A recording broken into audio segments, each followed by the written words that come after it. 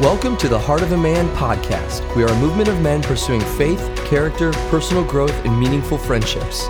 If you'd like to learn more about us and our mission to rebuild the American family one man at a time, please visit us at heartofaman.org. We hope you enjoy this lesson from our series called Genesis, Why Is It This Way? I remember being 4 years old. I had two older brothers, and we didn't have a dad. My mom wasn't living with us at the time. We lived in a city south of Houston called League City, Texas, and there was a county park across the road. And my brothers were bigger than I was. They were 2 years older than I was, and they would run out the door all the time. And all I wanted to do was be with them because I didn't have a dad, so I just wanted to be with my brothers. And but they would do things that were hard. And it would scare me. Like every time we left the door, it was climbing on something or doing something that just scared the heck out of me. And I lived most of my young years scared. And I had to learn to overcome that fear to do everything. And I feel that fear right now. That same fear of, wow, God, these men need to hear your voice. And I'm chasing somebody. Can I do this? And I know God's saying, I'll give you that same courage, Bill. I made you to be courageous. So, some of the guys that are here today came from Chicago. So my good friend Gilbert's here and Brian's here. I've known Gilbert for 20 years now, and I led a men's Bible study fellowship class up in Chicago. We started it with two guys, and when we reached our apex, we had 500 guys coming every Monday night to listen to hear God's word. And Gilbert was in there. When we were on the south side of Chicago, it was very white. And I think Gilbert may have been one of two black guys in there. And the great joy of that for me was when I said something that I thought was good, Gilbert made sure he knew that I knew it was good. So, and that helped me so much. I can't begin to tell you how much that helped me because I really sensed Gilbert he was with me. And we've built a lifelong friendship together now. And honestly, Gilbert, that's what's given me courage. I love you so much. And Gilbert would come to one of my plants every Friday night at 11 o'clock. He had a day job. He was a pharmacist. He was working hard. And at 11 o'clock at night, he would come to the third shift to help me deal with a black Hispanic issue that I couldn't figure out. I needed help. And I couldn't figure out why we were having these racial tensions. And Gilbert said, I'll come help you. And we had chaplains in all our plants, so he acted as a chaplain, but he was more of a friend. And he would just come help me sort through these things and pray over me and pray for me. And so I'm so happy that you're here, Gilbert. It just makes my heart so happy, so thank you.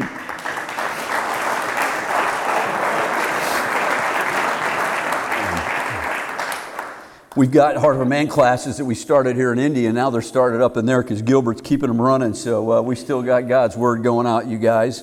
It's truly an honor to be here with you guys and to have 4 different Bible studies from around Indianapolis come together and work together to put together a program is a dream we've had since we've been here. I came to Promise Keepers here 20 years ago. I don't know how long ago it was when it first came here. I brought 2 busloads of guys from Chicago to come to that Promise Keepers. Never did I dream I would be standing here, living here, and being with you. But we've had a dream when we walk around this city of seeing men all around Indianapolis studying the same scripture at the same time, loving Christ and coming together and raising up Christ. And then after doing that for 2 or 3 years, doing this. And getting together just like we are right now and celebrating what God's done, not just hearing about what we should do, but know what we have been doing. And so this is that time, you guys, and we can do this more. God can do something with men like us united together around Christ in this city. This can be the city that changes America. We're that kind of men. So I get excited about that. I did own and operate a food manufacturing company called Packmore for 32 years. And we had 3 plants, actually, in 2 states with hundreds of employees operating production lines 24 hours a day. And one of the biggest challenges we had was getting people to work together.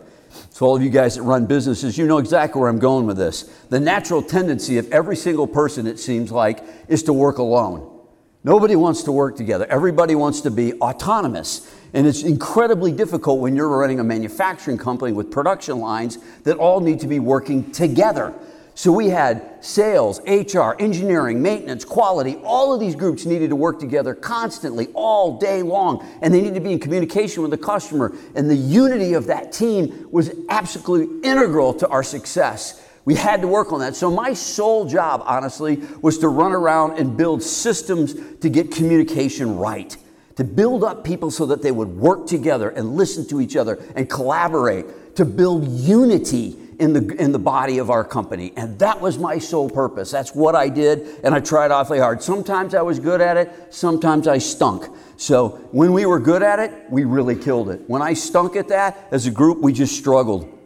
And I want to tell you guys, over the last 60 years, our country has bought strongly into this idea that the individual should be that which we assign the highest value. The result of this worldview that we've adopted as a country is we've been able to eliminate, we've actively done this, we've eliminated these intimate working relationships between God, schools, the workplace, the media, the government, the church, and the family. They don't work together, they work independently. The decoupling of these very important entities has been harmful, incredibly harmful to American men and our families. So let me ask you this. How well would your family work if you disconnected God from all of the key areas of your life and you just worked in silos as a family? The focus of this retreat is to get prepared to thrive as Christian men. And so I'd like to share with you the answer I think Jesus has for one of the most significant headwinds we face in this culture. It's called the crisis of masculinity. I want to start by presenting some data to you that highlights this crisis.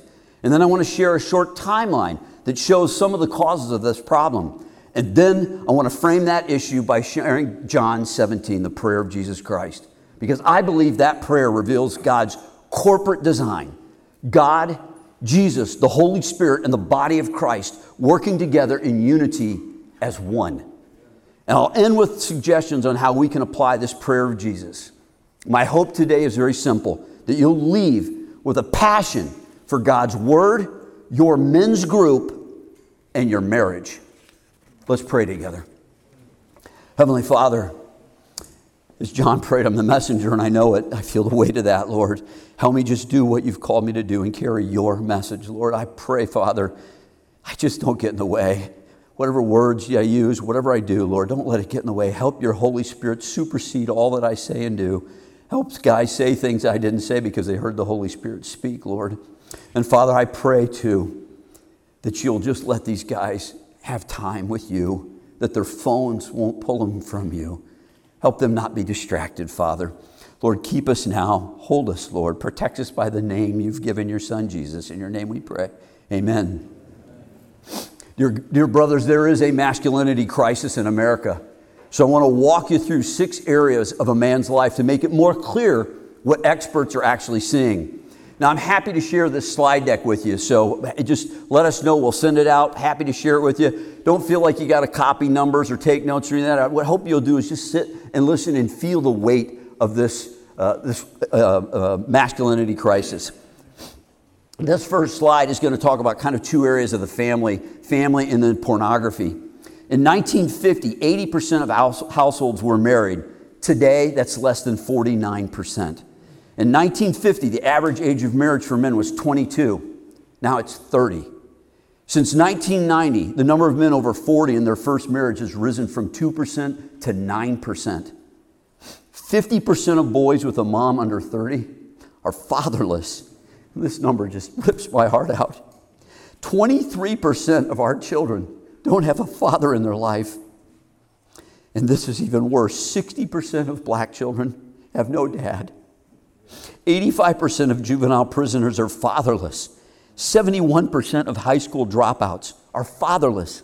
And 68% of Christian men view porn regularly. Think about that, guys. And this is even harder to read. 57% of pastors view porn on a regular basis, and 5% are addicted. 28% of employees view porn 1.5 hours a week at work per month. Now, this is the key, the connection to the family. Marital infidelity increases by 300% when men use pornography. Pornography's tearing up our families, you guys.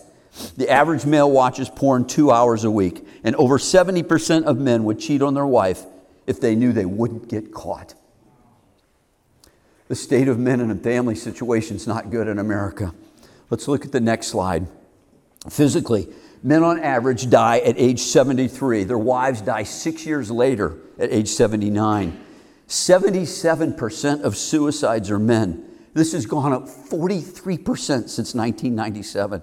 Men are twice as likely to become alcoholics or die of a drug overdose. 79% of men are overweight, resulting in higher diabetes and lower testosterone levels.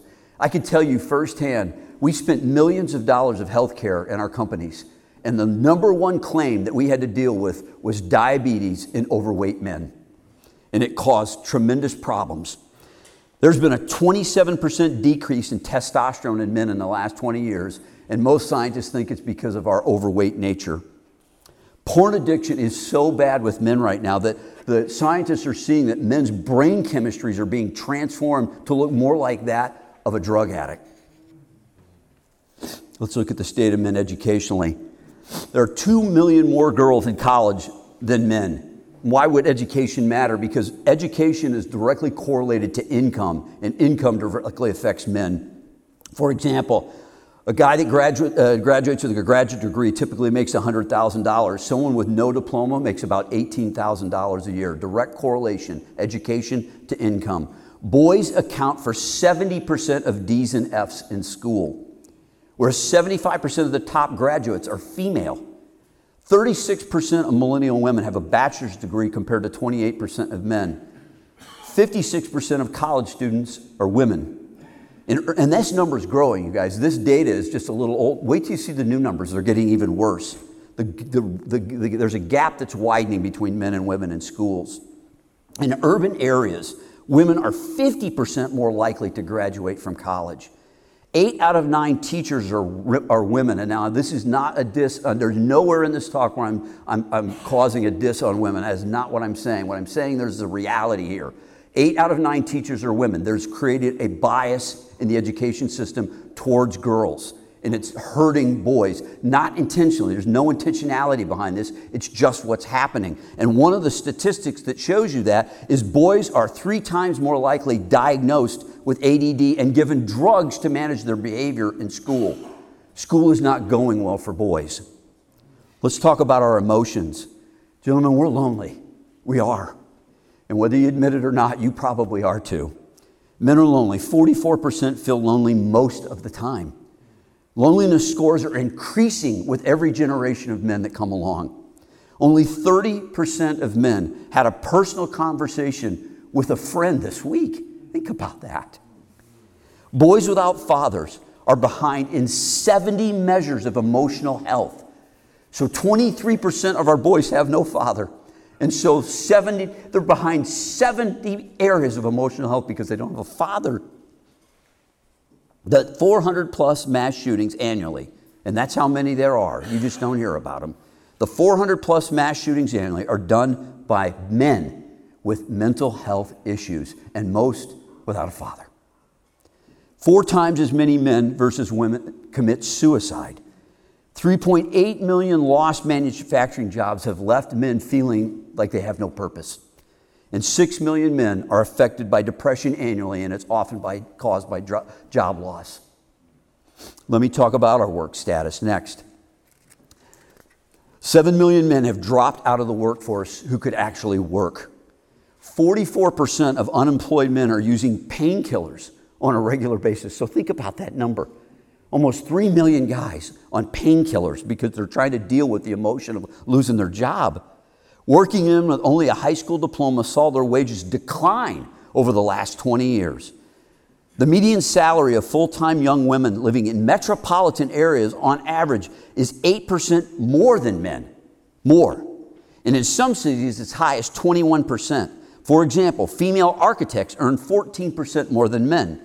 In music, women are earning 10% more than men. The pay gap that you hear about is a statistical anomaly that's being not reported correctly. The data is shifting dramatically. They're not taking out women who retire for childbearing issues. When you normalize the data for that, women are excelling and they're going to blow past men in income, and it's happening right now.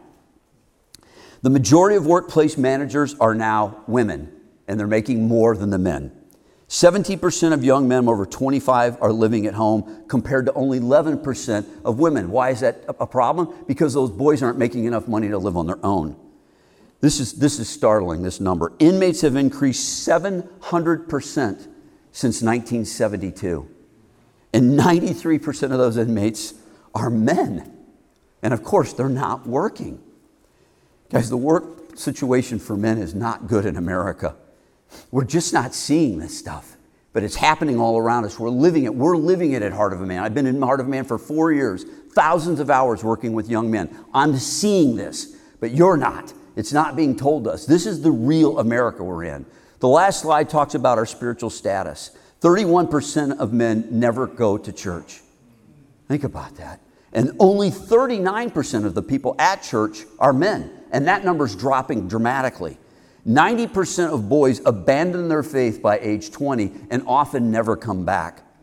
Only 28% of men find right and wrong from religion. Think about that. That means 3/4 of the male population is not finding truth in religion.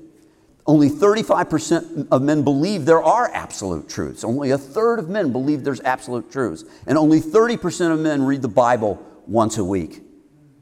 Male spirituality is in free fall, gentlemen. And it's not good.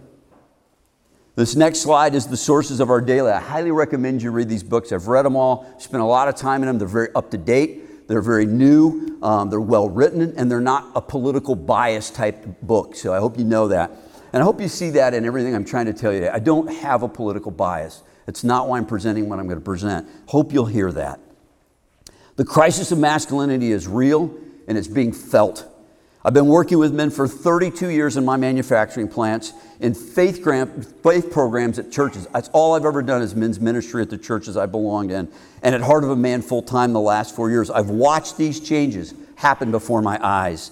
I believe one of the root causes of this crisis is the removal of our Heavenly Father and the removal of our earthly fathers from the American family and many of the key institutions that we depend on.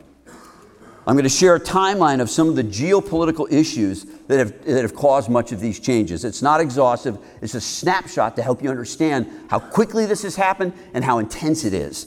And as you hear this information, think about how these events either removed God or removed fathers from our homes and our key institutions. In 1920, the 19th Amendment gave women the right to vote. That's a good thing. Except what the debate was at that time was men were representing their family when they voted. And so this was a dramatic shift of removing authority and accountability of a man for his family out of his hands and shifting it to the individual family members.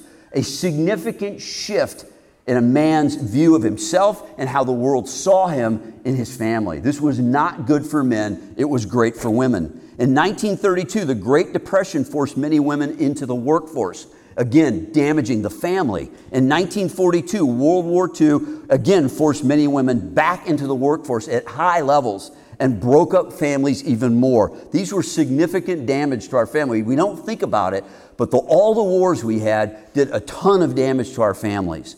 In the 1960s, GE began offshoring jobs to Mexico. When we talk about offshoring, everybody thinks it was China. It was GE moving to Mexico first. And that's when we started losing jobs that men needed. And these were jobs that were valuable, that gave them identity. In 1962, the Supreme Court eliminated prayer from schools. You guys, you have no idea how tragic this decision was. This was a monumental schism in the morality of America. We ripped God and morality out of our schools. Our children's heads were no longer taught right from wrong, when that used to be the backbone of the education system. And so what happened as a consequence of that? If you go look at the data, 6 times more violent crime than before, 3 times the divorce rate, 5 times the number of single moms, 5 times the level of teen pregnancy, a moral free fall after this Supreme Court decision. And the data goes on and on and on. I couldn't put it on here, pages of it, of what happened after we made that decision as a country. In 1969, no-fault divorce was ushered into California, and it swept across our country. What was the problem with that? That gave men a license to walk out on their families with no repercussion. That was significant. In 1972, Title IX, Absolutely a great provision. No sexual discrimination in the education system. It was a good thing for women. The problem was the system shifted to become a female system, and it's getting worse. You think it was bad. It wasn't bad then. It is getting so bad now that men can barely function in the educational system. It's not good. And this was the beginning of that. And it's good for women. So this isn't a bad thing. But the problem is it's been at the expense of men. In 1973, the Supreme Court passed Roe v. Wade. And again, sex with no consequences. No fault divorce. I can leave my family with no consequences. I can have sex now with no consequences. What does that do to a man? What does that do to our families? It's been absolutely terrible, you guys. And in that time, we've murdered 60 million of our children. In 1986, the Drug Abuse Act put men in jail for minor drug offenses. We had no idea what this was going to do to our country. 700,000 African American men, inner city men, ripped out of their families in the jail system. The black family was destroyed by this act in the inner cities. And it was replaced with the welfare system. This has been devastating to America. In 1992, Mortal Kombat ushered in violent games right into the hands of young boys. In 1993, porn was launched on the internet right into the hands of young boys. In 2001, China entered the World Trade Organization, and from 2001 to 2010, 3.8 million manufacturing jobs were lost to China. And those were mostly jobs held by men who are now without a job and without an identity. This was a significant problem for America. In 2004 to 2007, cellular providers made it possible to get porn on cell phones. Think about the impact that's had, you guys. A $16 billion industry was launched. Huge rise in porn and porn addiction, which triggered a dramatic decline in marriage. In 2011, Supreme Court protected video games as free speech. Sounds innocent. It's terrible. The violent games like Call of Duty, combined with the mental health problems of boys without fathers, has created a keg of dynamite in our culture. 400 plus mass shootings a year, that's the combination, and we call it free speech. There's never been a more dramatic change in American masculinity than we have seen in the last 6 decades in America. And the change has been so fast that people don't even believe what you're telling them. The beliefs of people have not caught up with this reality. But there's never been a better time to be a Christian, to help redefine masculinity, because nobody has defined it yet in this culture. So I hope you will be encouraged today as we look at the scripture and see how Jesus would handle this crisis. We're going to look at John 17, the final prayer for Jesus, as our source of truth and our direction in this culture crisis. So let me tell you what was going on when Jesus did this prayer in John 17. And if you have your Bible, you can start moving in that direction, because that's where I'm going, is John 17. Jesus finished his Passover meal. He's hours away from being arrested, beaten, and tortured. And not long, he's going to be dead, hanging on a cross.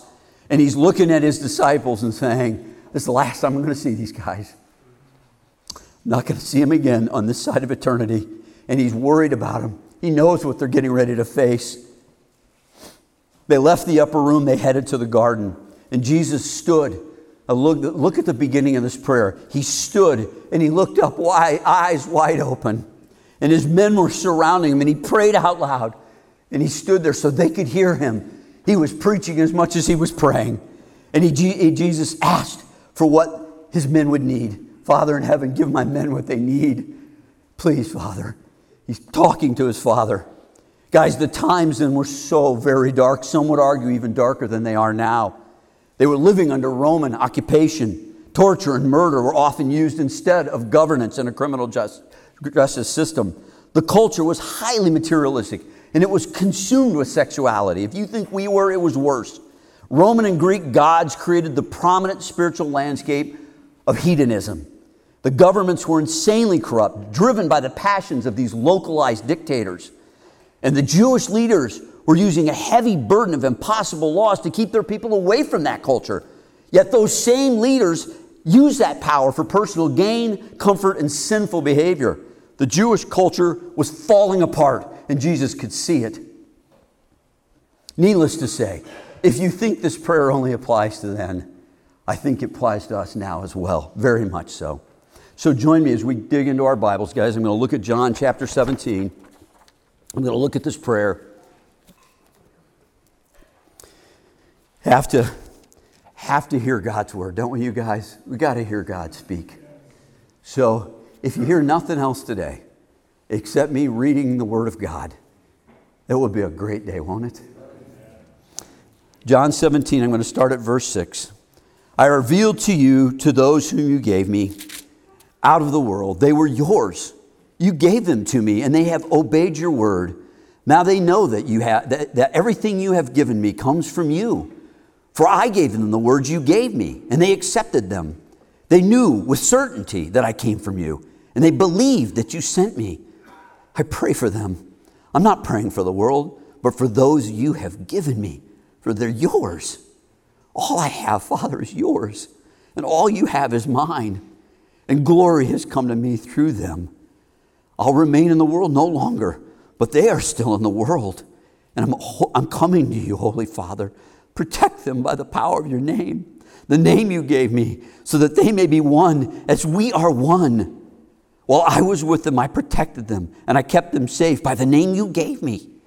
None has been lost except the one doomed to destruction, so that the scripture would be fulfilled. I'm coming to you now. But I say these things while I am still in the world, so that they may have the full measure of my joy within them. I have given them your word, and the world has hated them, for they are not of the world any more than I am of the world. My prayer is not that you take them out of the world, but that you protect them from the evil one. They're not of the world, even as I am not. Sanctify them by the truth. Your word is truth. As you sent me into the world, I have sent them into the world. For them I sanctify myself, that they too may be truly sanctified. My prayer is not for them alone. I pray also for those who believe in me through their message, that all of them may be one.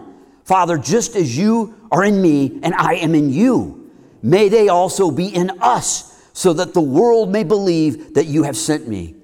I have given them the glory that you gave me, that they may be one, as we are one, I and them and you in me. May they be brought to complete unity, to let the world know that you have sent me and have loved them even as you have loved me.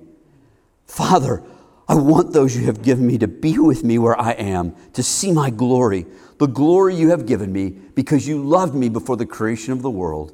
Righteous Father, though the world does not know you, I know you, and they know that you have sent me. I have made you known to them and will continue to make known in order that the love you have for me may be in them and that I myself may be in them. This is the word of God. Thanks be to God.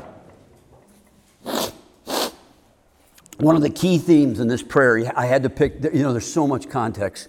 And John said, Bill, you can teach as long as you want. I said, well, great, I'll take the whole 4 hours. That's fantastic because that's what I need. And Gilbert said, well, I'll stay the whole 4. So I'm like, all right, well, that's what we're going to do. So I had to pick one theme. And for me, the theme I saw in there was the theme of unity.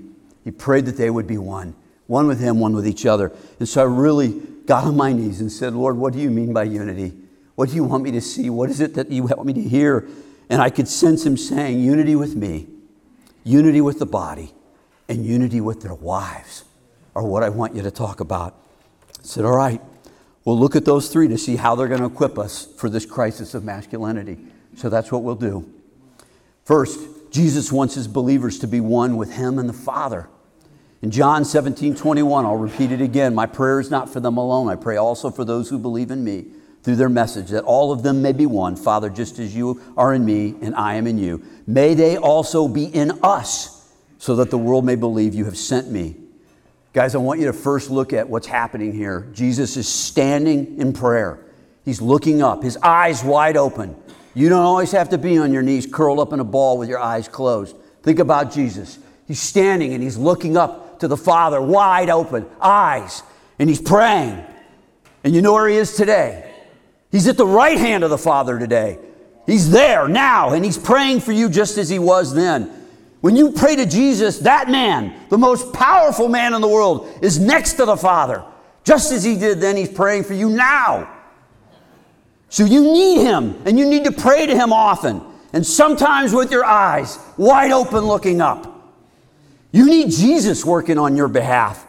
You often cannot see or fight the enemy that Jesus can. He can see what you cannot see, and he can fight what you cannot fight. He has access to a vast army of angels that respond to his command in a minute, and he has power in his words that creates nations, that creates planets, that creates everything. Prayer is critical to the life of a man of God. Amen.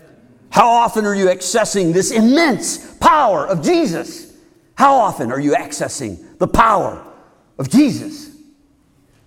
Note also, Jesus sent his Holy Spirit to live in us, to unite us to him.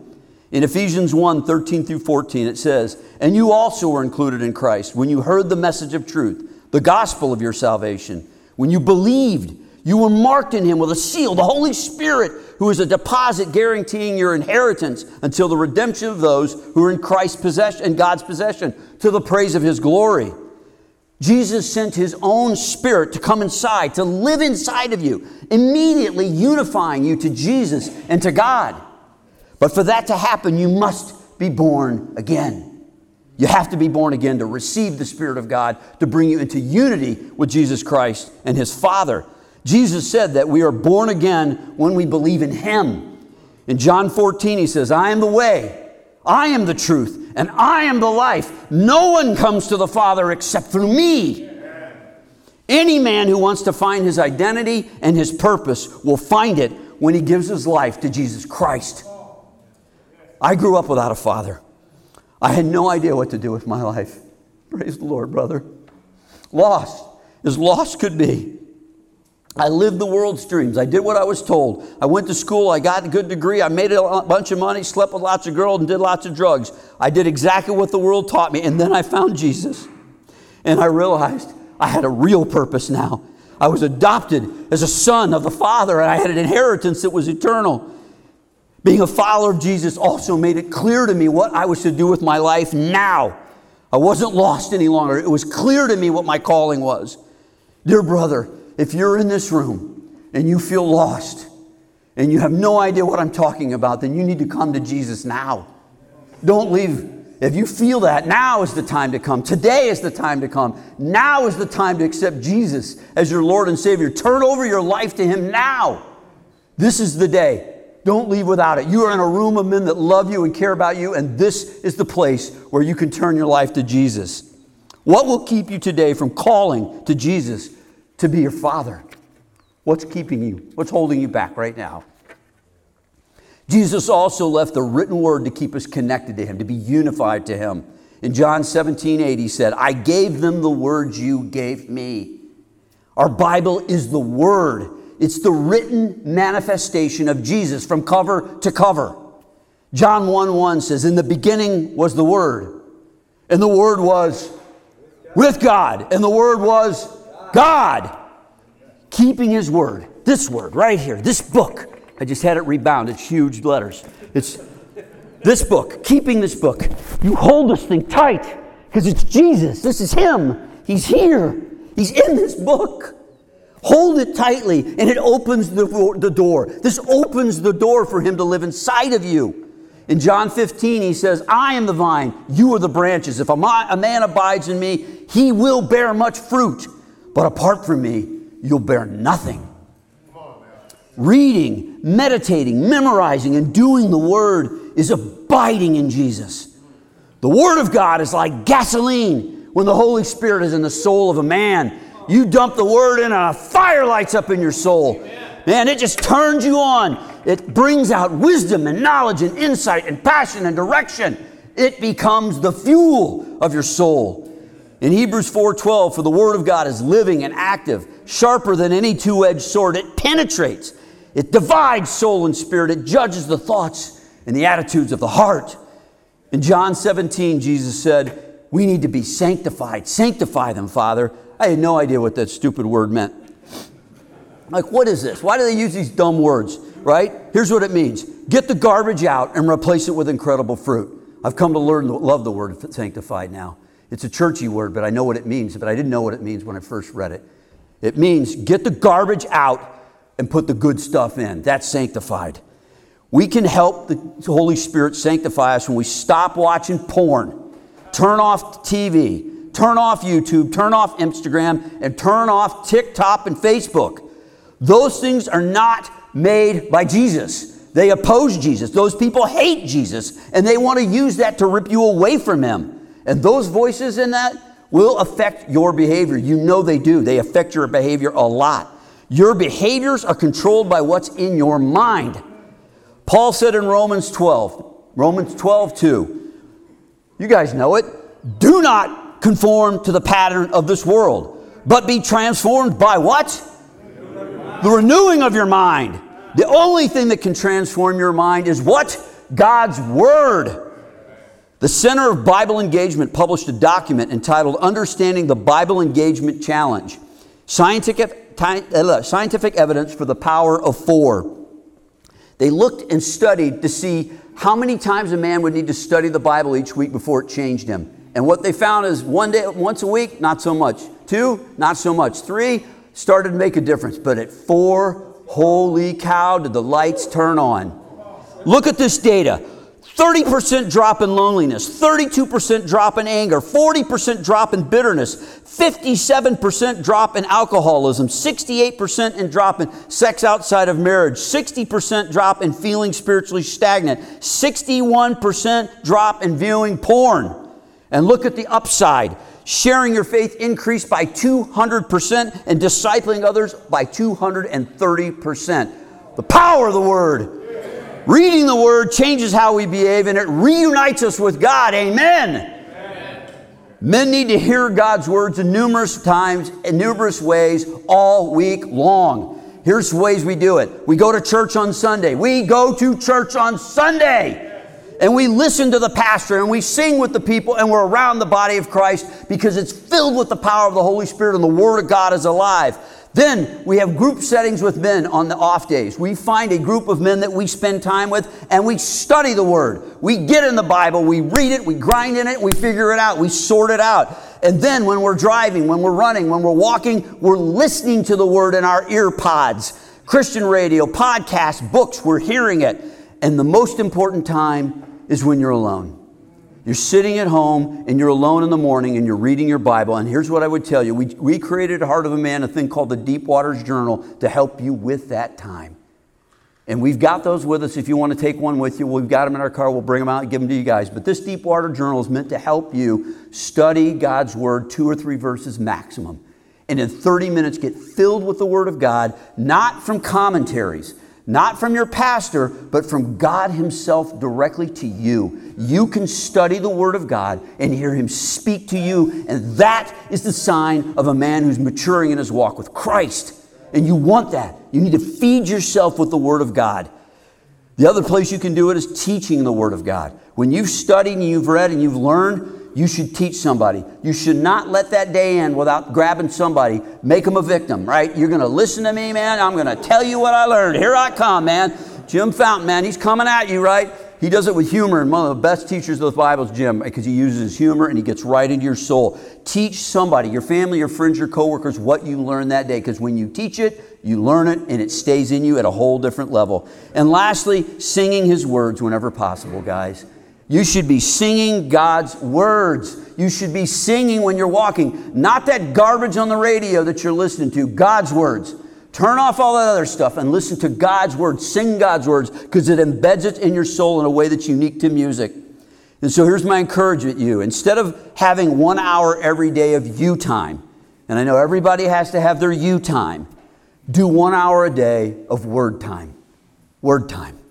This will significantly change your worldview, your behaviors, emotions, and your feelings of being connected to God.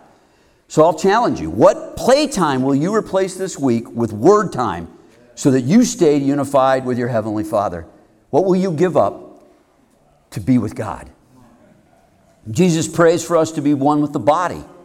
Jesus prayed, I pray also for those who believe in me through their message, that all of them may be one. Guys, as men, we live in isolation a good part of our day.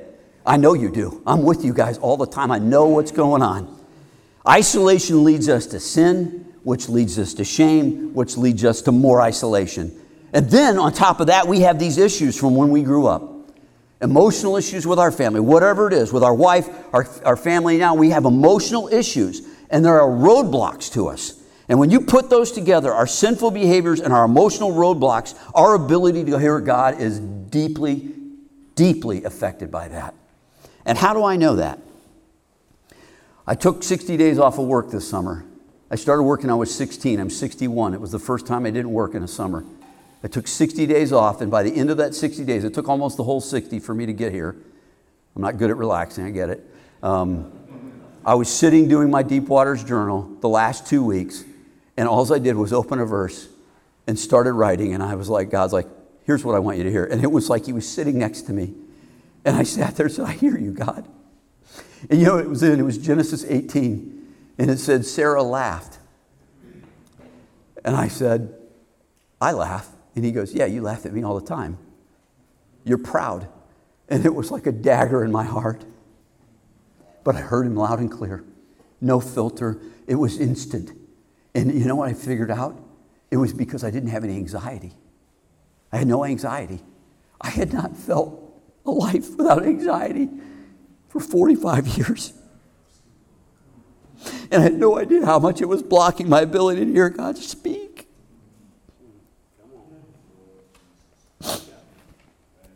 Guys, the pathway to hearing God is built by clearing the rocks in the soil of your heart out. Jesus in Matthew 13 described why there was this soil that wasn't producing fruit. It wasn't the seed that was the problem. He was describing soil. And he said the soil is the condition of your heart. And we need other people in our life to help us clean up that soil in our heart. You can't do it alone. And Jesus told us why. He modeled it. He said, Lazarus, come out of that grave. And Lazarus waddled out. And then he said to his friends, take those grave clothes off of him. Why? He can't live in grave clothes. He couldn't take them off himself. That's what's going on with your emotions and your sin, guys. It's binding up your heart so bad that you just can't hear God. And he's telling the men around you, take off those clothes. Get them off of that guy. Free him up, man. Guys, we have to find a small group of men whom we trust, because it's one of the best ways to uncover those issues that are obstructing you. You need other men looking at you and saying, I see it. I'm not picking on you. I'm not accusing you. I'm not attacking you, but I see it. I see it. And they tell you and you just go, oh my gosh, help me get rid of this. And we found, you guys, please listen to this, that listening is way better than fixing. Please hear me. Listening is way better than fixing. Men move away from fixers because they feel judged. Instead, we need to actively listen and attune to the needs of the guy. We need to listen and process this soil of his heart so that the Word of God can get in there. This is the funniest thing. I can't tell you how many articles I've read about masculine crisis. Every single article I read always finished with suggestions, and there wasn't a single one that didn't end saying one of the best ways for building healthy men is by building healthy friendships with other men. Secular articles, one after another. Amazing. Jesus spent 3 years with 12 guys modeling small groups with men. And now secular psychology agrees. Wow. Let me ask you, who is helping you understand what is keeping you disconnected from God? Who's helping you? You need other men.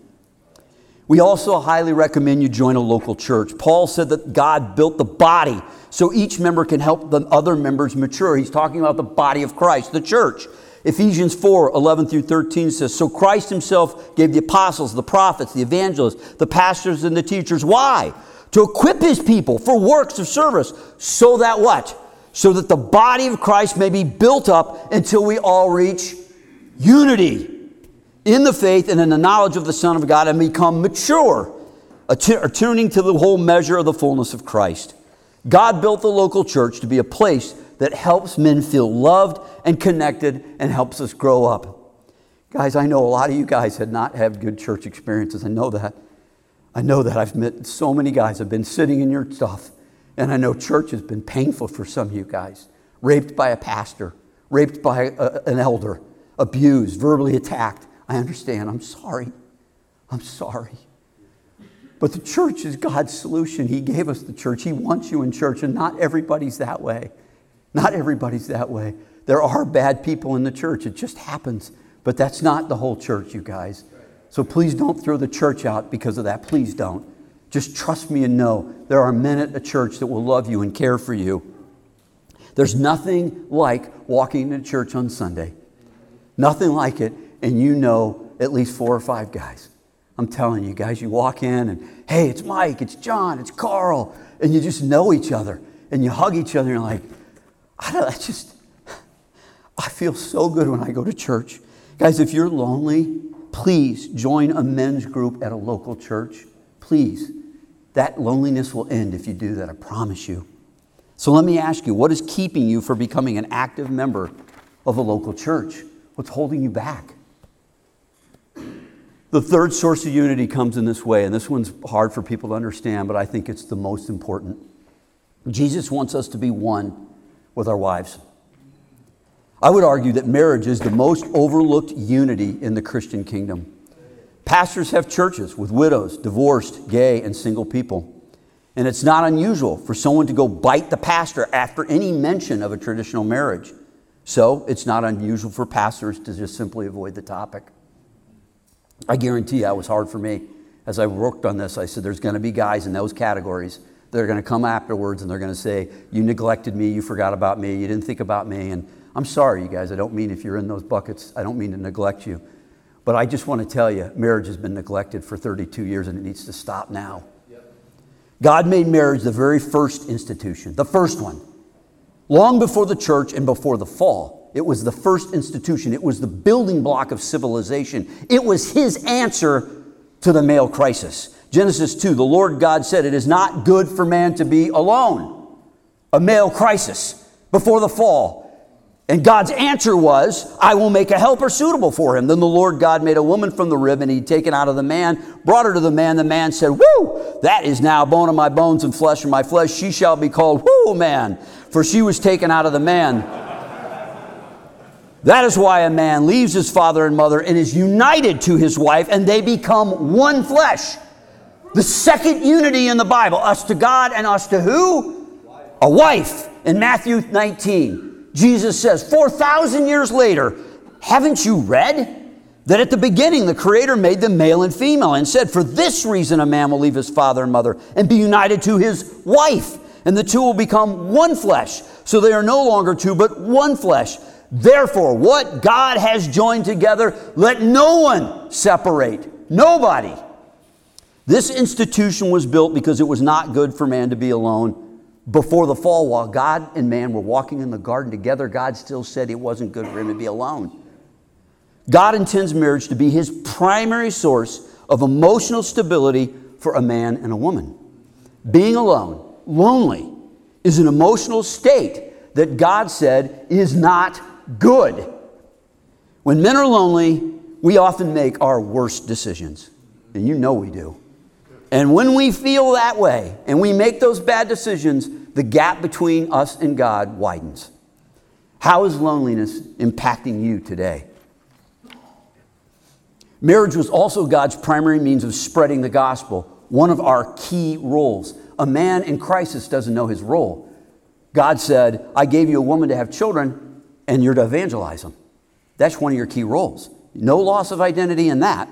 The Bible is clear. We're to multiply and teach our children about God. In Deuteronomy 6:6-7, Moses teaches us, these commandments that I give you today to be on your hearts, impress them on your children. Talk about them when you sit and at home and when you walk along the road and when you lie down and when you get up. Guys, when we're serious about God's word, our kids are as well. Children mimic their parents. They watch them. God designed them that way. Your children are pagans that Jesus wants you to convert. Think about this. Abraham and Sarah, Joseph and Mary. What we often do is we pick them apart one at a time. Those two marriages were a vital part of the salvation of all mankind. Not picked apart as the individuals like we often do when we study the Bible. No, we've got to look at the marriage. God built those marriages to save the world as couples. Marriage matters to God. Who do you think has the primary responsibility to evangelize children? Marriage is also the greatest source of a man's sense of peace and stability. Secular psychology consistently shows married people have much better mental and physical outcomes and live longer than their single counterparts. And I can attest without question, my emotional stability is directly tied to my marriage to my wife, Susie. I cannot function anywhere close to the same level I have with her. She was gone 3 days this week at some oil painting thing, and I felt lost. I was in the grocery store. Like, I don't even know what to do. I'm like walking around like, where's the food, you know? And it's like, oh, I don't even know what to buy. I think I bought like barbecue chicken wings or something the first night. I'm like, this is garbage. Like, why am I eating this garbage? But I didn't know what to do. I was just lost. I can't function without my wife. We had to work on building stability in our marriage. It's taken a whole lifetime of marriage, and we've worked hard at that. But we've been committed to the marriage faithfulness that God told us to be committed to, and to working through the hard stuff. And through that, God has brought us tremendous emotional stability. What is your source of emotional stability? Where do you look for your emotional stability? Through marriage, God reveals His intimate love for us through having children. A man who loves God discovers a love in his soul he never knew was possible before he had children. And guys, I know that the guys that don't have children or that are struggling to, I am sadly hurt by that. I know that hurts. And I'm so sorry for you guys. So please know, we feel that wound. We do. But I got to tell you, this is real, all right? I don't want to water this down because of that pain, all right? When you have children, this love comes over you that's incredibly amazing. Now, I learned from my son Kyle that the first 6 months is pretty rough, and he didn't feel any of that until after the first 6 months. So watch out for that piece, I'm just saying. But after that, that love that you feel is insanely good, and it reveals to you how much God loves you. God gives us children so we can know how deep and how powerful His love is, and we can feel it inside of us. I grew up without a father. I don't know. I had never known what love felt like. I can tell you that I didn't know. When people would say, tell me, don't you feel the love of Jesus? I have no idea what you're talking about. I don't feel your love. I don't feel her love. I don't feel his love. I didn't feel my wife's love. I couldn't feel love.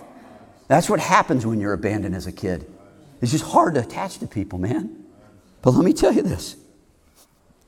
When my son Taylor was born, man, it swept me off my feet. I've never felt love like that. I've never felt anything like that in my soul. And I was weeping with joy. And I'm looking at my wife and I said, I feel loved. I feel love. Like, what is this? And she's like, that's the love of Jesus. This is it. She's like, this is it. And I was like, oh my God. Oh my God. And then he gave me the joy of doing it again with my son Kyle. And I got to feel this love. And I knew, I'm like, that's what Jesus feels for me. And it's like, oh my gosh. God gives us children so we know how much He loves us. And a man who feels loved by Jesus is not in a masculine crisis. A strong marriage is also the most effective means to creating healthy children. And healthy children, healthy boys, are not in crisis. Children learn their emotions from how they feel. They feel and they act and they learn from those emotions. Their emotions are so real to them. Their behavior is reflected by their emotions. And you know whose emotions they get their feelings from? Yours as their dad. Dads, you have a huge impact on the emotional state of your children. Don't let people tell you it's just your wife. That's wrong. We have a tremendous impact on our children's emotions. When they see warmth and patience and kindness and compassion with their mother from you, man, they just fall in love with you as their daddy. They can trust you. And the way you treat your wife is how you will treat your children. Trust me, you will. And listen to this, guys. Boys are profoundly hurt when dads disappear. And that doesn't just mean physically. So many of us dads disappeared to our work, to our job, to our career. And off we went, and we were emotionally just gone. And I sit with so many boys who are struggling with that, no different than the abandonment I felt. They feel it exactly the same way. A committed man, a man that's committed to his wife, who loves her deeply, will not disappear. He will not. He won't disappear physically, and he won't disappear emotionally. Your primary responsibility in your family is to your wife. The Bible says the two of you to be one. And when you get that right, your children will follow suit. The order goes like this. God first, your wife second, your children are third. That's unity. How is the way you treat your wife impacting your children? Your marriage is also the most effective way to give God full control of your sexuality. Sexuality puts most men into crisis. The marriage covenant requires you keep the promise of fidelity that you made at the altar. And God will give you self-control when you get on your knees and beg for it. And I'm telling you, that can be daily. And then that daily prayer of begging God, Lord, keep me faithful, man, because my eyes are all over the place. My heart's wandering. Oh my gosh, it's so stinking hard. God, I remember being a young man, driving in the car, listening to Dr. Dobson, and I'm pounding on my steering wheel saying, God, why are you tormenting me in my bedroom, looking at my naked wife and there can't be sex? This is crazy. It just tormented me. I was like, this is absolutely crazy. But when you beg God and you get on your knees and say, take this away, God, please, He does. And then it forces these hard conversations with your wife. And you go to her and say, I want to tell you what was going on with me today. And she's like, what? And you're like, yeah, that's what's going on. And you have some very tough conversations and prayer and begging and conversations with God. Those change you and you grow up sexually. The commitment to God, the marriage commitment, prayer to God transforms your sexuality and it puts it under God's authority. How have you allowed God to have control of your sexual needs? Your marriage also teaches humility and lowers your pride. The number one thing I have found that causes men problems with a crisis in identity is pride. We struggle with it. What is pride? Pride saying, I want what I want, and I'm going to take it any way I can get it. I'm better than you, and I'm not going to listen to you. That's what causes men most of their problems. My wife can see my selfishness and pride every single day. When I ask God for help with those sins, you know who He sends? Her. God, help me with my pride. Literally, I was praying that through Genesis over the summer. God, help me with my pride. And soon enough, I'm standing in front of my wife, and she's talking about something. I'm like, that's my pride. And she's not saying a word. I'm like, that's my pride. He sent her. When you ask God for help with pride, He'll send your wife. I can watch my wife's countenance, and I can see it fall and rise with my pride and selfishness. I don't even have to ask her a word. I can just see it in her face. My selfishness and pride will show up most in my marriage. If you want to get control of that and bring yourself out of a crisis, then you need to turn that over to God and let that help your marriage help with that. How often do you ask your wife how your pride and selfishness are affecting her or your family? Most people who do not want to get married often say, what they say between their mother and father was not good. What they saw when they watched mom and dad and they saw marriage, they said, I don't want any of that. You ask them, this is the number one thing we hear. Mom and dad's marriage stunk. There's no reason I'm going to go do that. People avoid marriage when marriage looks bad or hurts them. The average age when men get married obviously is rising rapidly, and men are choosing not to marry. Get a load of this. The gay community gets a whole month from the media, schools, the politicians in corporate America to tell us how great being gay is. When was the last time you heard anyone talk about the beauty and the value of marriage of a man and a woman? Honestly, when was the last time? When was the last time? As parents, we tell our kids, especially our girls, how critical it is that they not become dependent on another person. We've gotten so bad at marriage that our children have believed that they must be experts at being self-sufficient. Yet God said, it's not good for man to be alone. We're selling a message that completely contradicts God, and we're creating a crisis for men. What message are your children seeing and hearing about your marriage? I celebrated 35 years of marriage on last Sunday, September 10th. Yes, I made it. My wife made a video going back before we were even married, all the way up to the recent time. And she played it we had a big dinner, and she played this video. And I just kind of froze because I don't do the past well. I don't know if any of you guys were abandoned, but guys like me that are abandoned, we just don't live in the past. We always think about the future because the past hurt. And so when you go in the past, we just don't do it. Don't pictures, don't write. We just don't live there. So it's hard to journal. It's hard to do that. So it was hard for me. And then Susie played this video and it froze me. Taylor was sitting there. He's like, "What?" You know, he's like, you could see I was frozen. I was in shock. I got to see the most beautiful things I've ever seen in my life. I could spend another hour. I wish I could have another hour to talk to you about marriage.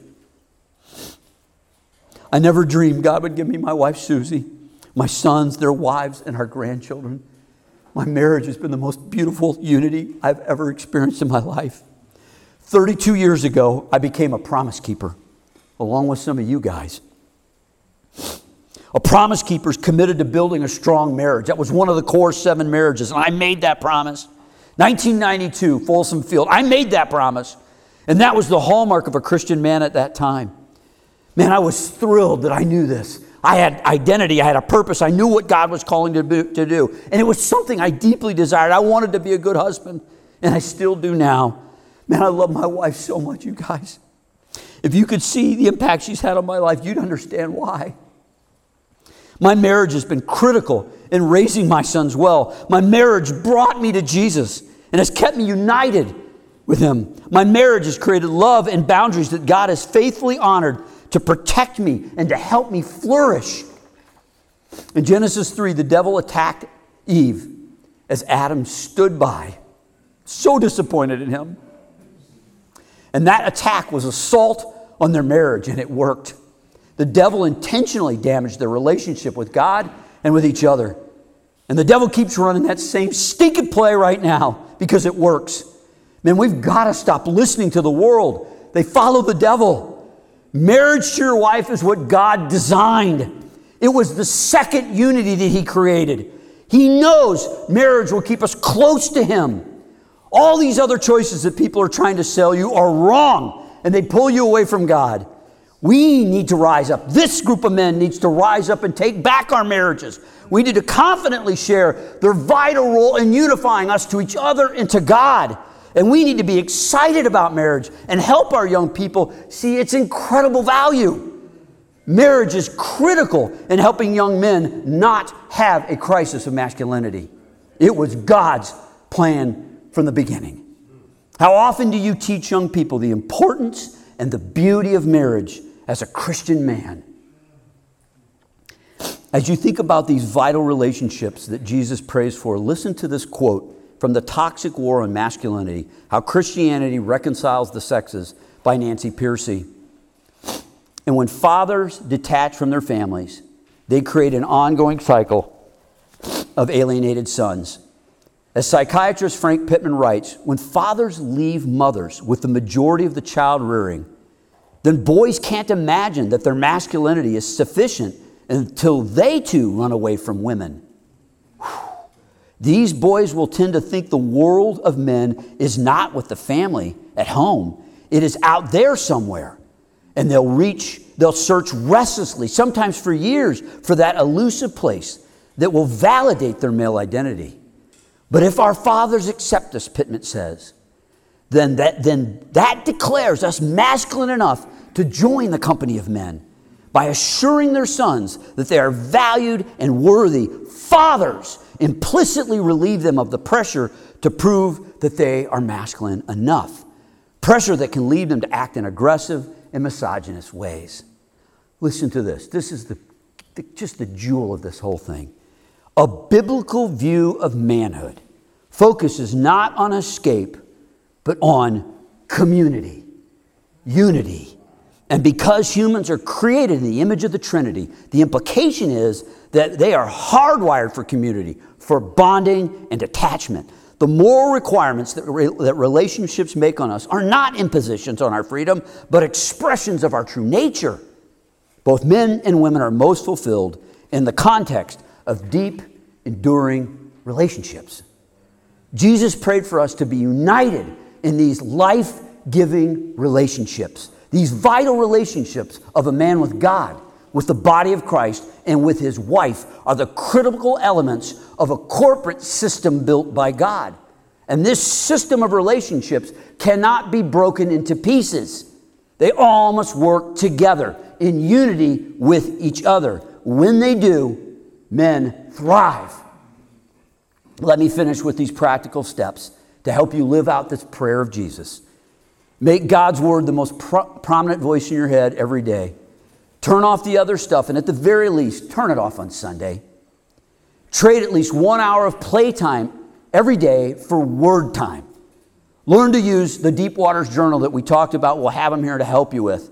Join a local church with a small group of men that can help you work through the root causes of your emotional issues and your sinful behavior that block you from hearing God's word when you study. And here's a new one. And this is really important, you guys. Help at least one young man by consistently spending time with him inside your homes and as part of your family. Guys, I can't tell you how many young men feel abandoned by their fathers. I can't field them all. I work tirelessly day in and day out, 7 days a week, trying to field these guys. There's too many. I need your help. Please take a young guy into your life. He needs you. They need you. Now is the time to rise up. Passionately pursue your marriage for far more than any of your hobbies. Seriously, guys. Put the guns down. Put the boats away. Put your golf clubs in the stinking closet. Get your career parked and start paying attention to your marriage. Pursue her more than any of those. More. Way more. And make your marriage so stinking good that your children will desire being married and want others to be married as well. And lastly, stand up with your eyes wide open and look to God. Look to Jesus when you need help, which is going to be often, and say, Jesus, help me. Help me, God. Learn to pray like a man.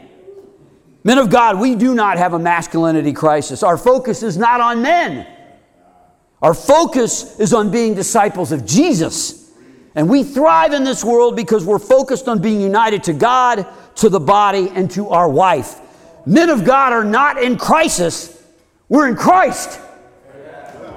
Let's pray together. Heavenly Father, we love you and we praise you and we thank you. Father God, be with us now in this time. We need you, Jesus, so bad. Love us, hold us, be with us, Lord. Come to us. Unite us to each other, to you, and to our wives, Lord. Help us love each other well and love you, Father. In your name we pray, Jesus. Amen. Thank you, guys.